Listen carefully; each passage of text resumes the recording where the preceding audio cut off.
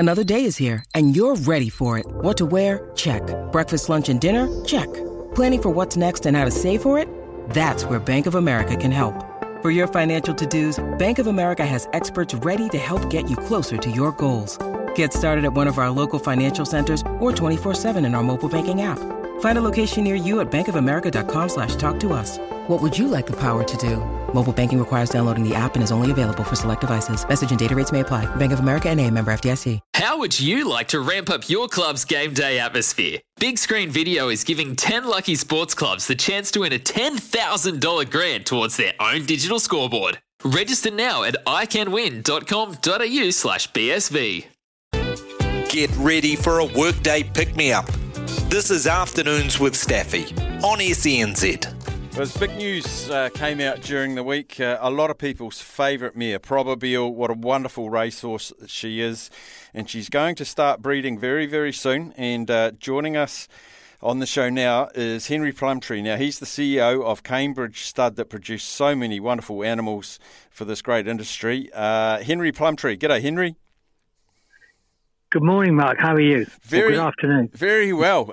There was some excitement around the office when we heard that Probabeel was going to be paired up with Al Manzoor, a wonderful, was a champion horse in the Northern Hemisphere. I guess my first question to you was, how do you go about matching the right stallion for such a wonderful mare? Well, it wasn't that difficult, really. I mean, I think we've got a lot invested in Al Manzoor in more ways than one, not just money. We've got a terrific group of shareholders. The horse has had a really good start to his career, and that reflected in the yearling market this year, Mark, was trainers coming back and buying them again and paying as much as they did last year. So that was a good vote of confidence for us. We felt that the horse has got off to an absolute flyer, and she could have gone anywhere in the world. I mean, we had invitations to take her to Europe, to go to Kingman and Frankel and some of the greatest stallions in the world. But essentially, she's a New Zealand-bred mare, and she has New Zealand ownership with Brendan and Joe, and she's everybody's favourite here at Cambridge. So it was important to get her home to the farm. Now, one day she may end up in Australia and she might go to the leading stallion over there, and that's all well and good. But I think for the first couple of years, at least, of her stud career, she remains at Cambridge, and we see what sort of foals she throws, and we're throwing our weight behind the horses that we stand. So where is she now, Henry? Where's Probabeel? Standing right in front of me. Are you serious? She's standing right in front of me, yes. I got back from Sydney yesterday and came out to Karaka to see Lance Noble and watch the horses work this morning. And she's over on the stud side of that beautiful farm at Karaka that Brendan and Joe developed over the last 10 years. And she's basically just going through the early stages of assimilating into the broodmare band. So she's, with that injury that she had in Melbourne, she came back and had to be boxed for a month. And then we've taken her shoes off, and she's out in the day paddock now, just getting used to having no shoes on. And she's a little bit footsore, but she's fine. She's just walking around, and on Monday we're going to find a mate for her, and she'll be measured up with her, and then she'll be into a maiden mare mob, sort of 4 or 6 mares. And that starts the process.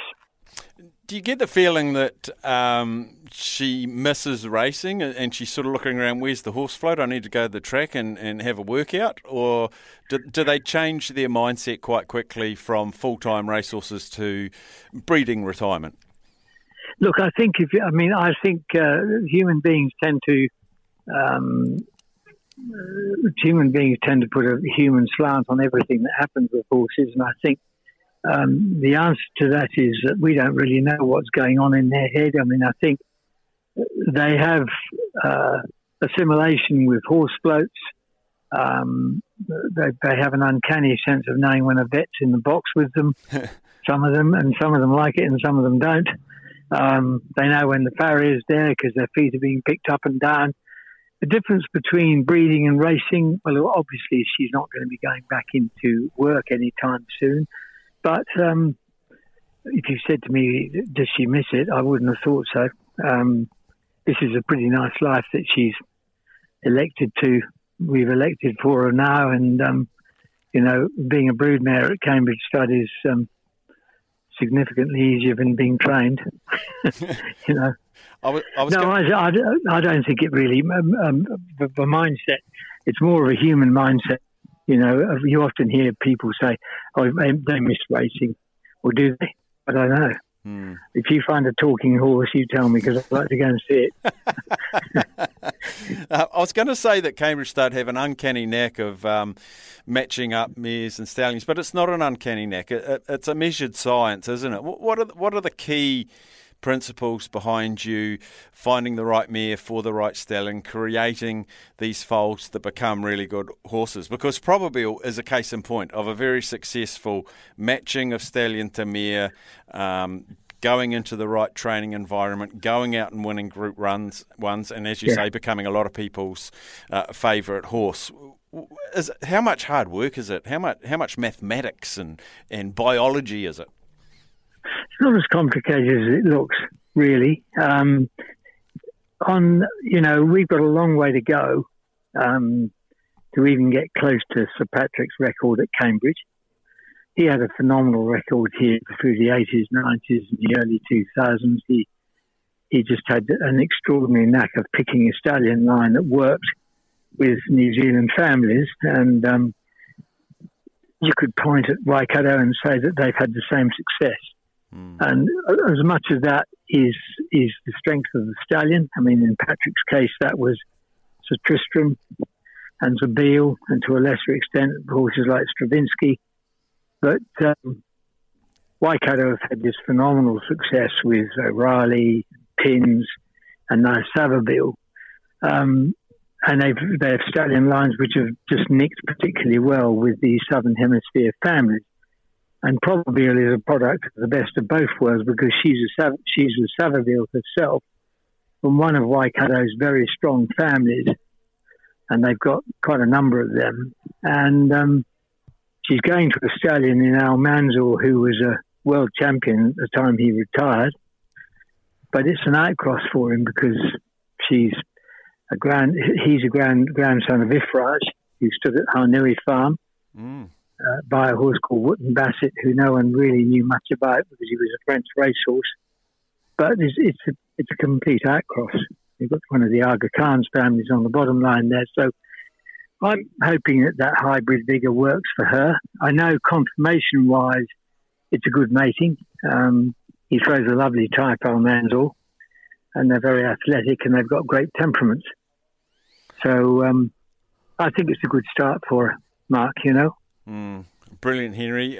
We've been chatting to Henry Plumtree, the CEO of Cambridge Stud, with the great news that Probabeel is going to start her stud career going to be matched up with Al Mansour, and as Henry said, an absolute champion. Now, finally, Henry, I detect a slightly Northern Hemisphere slant to your voice. What are the big differences in the way that breeding is approached in the Northern Hemisphere, Southern Hemisphere, or is it pretty universal?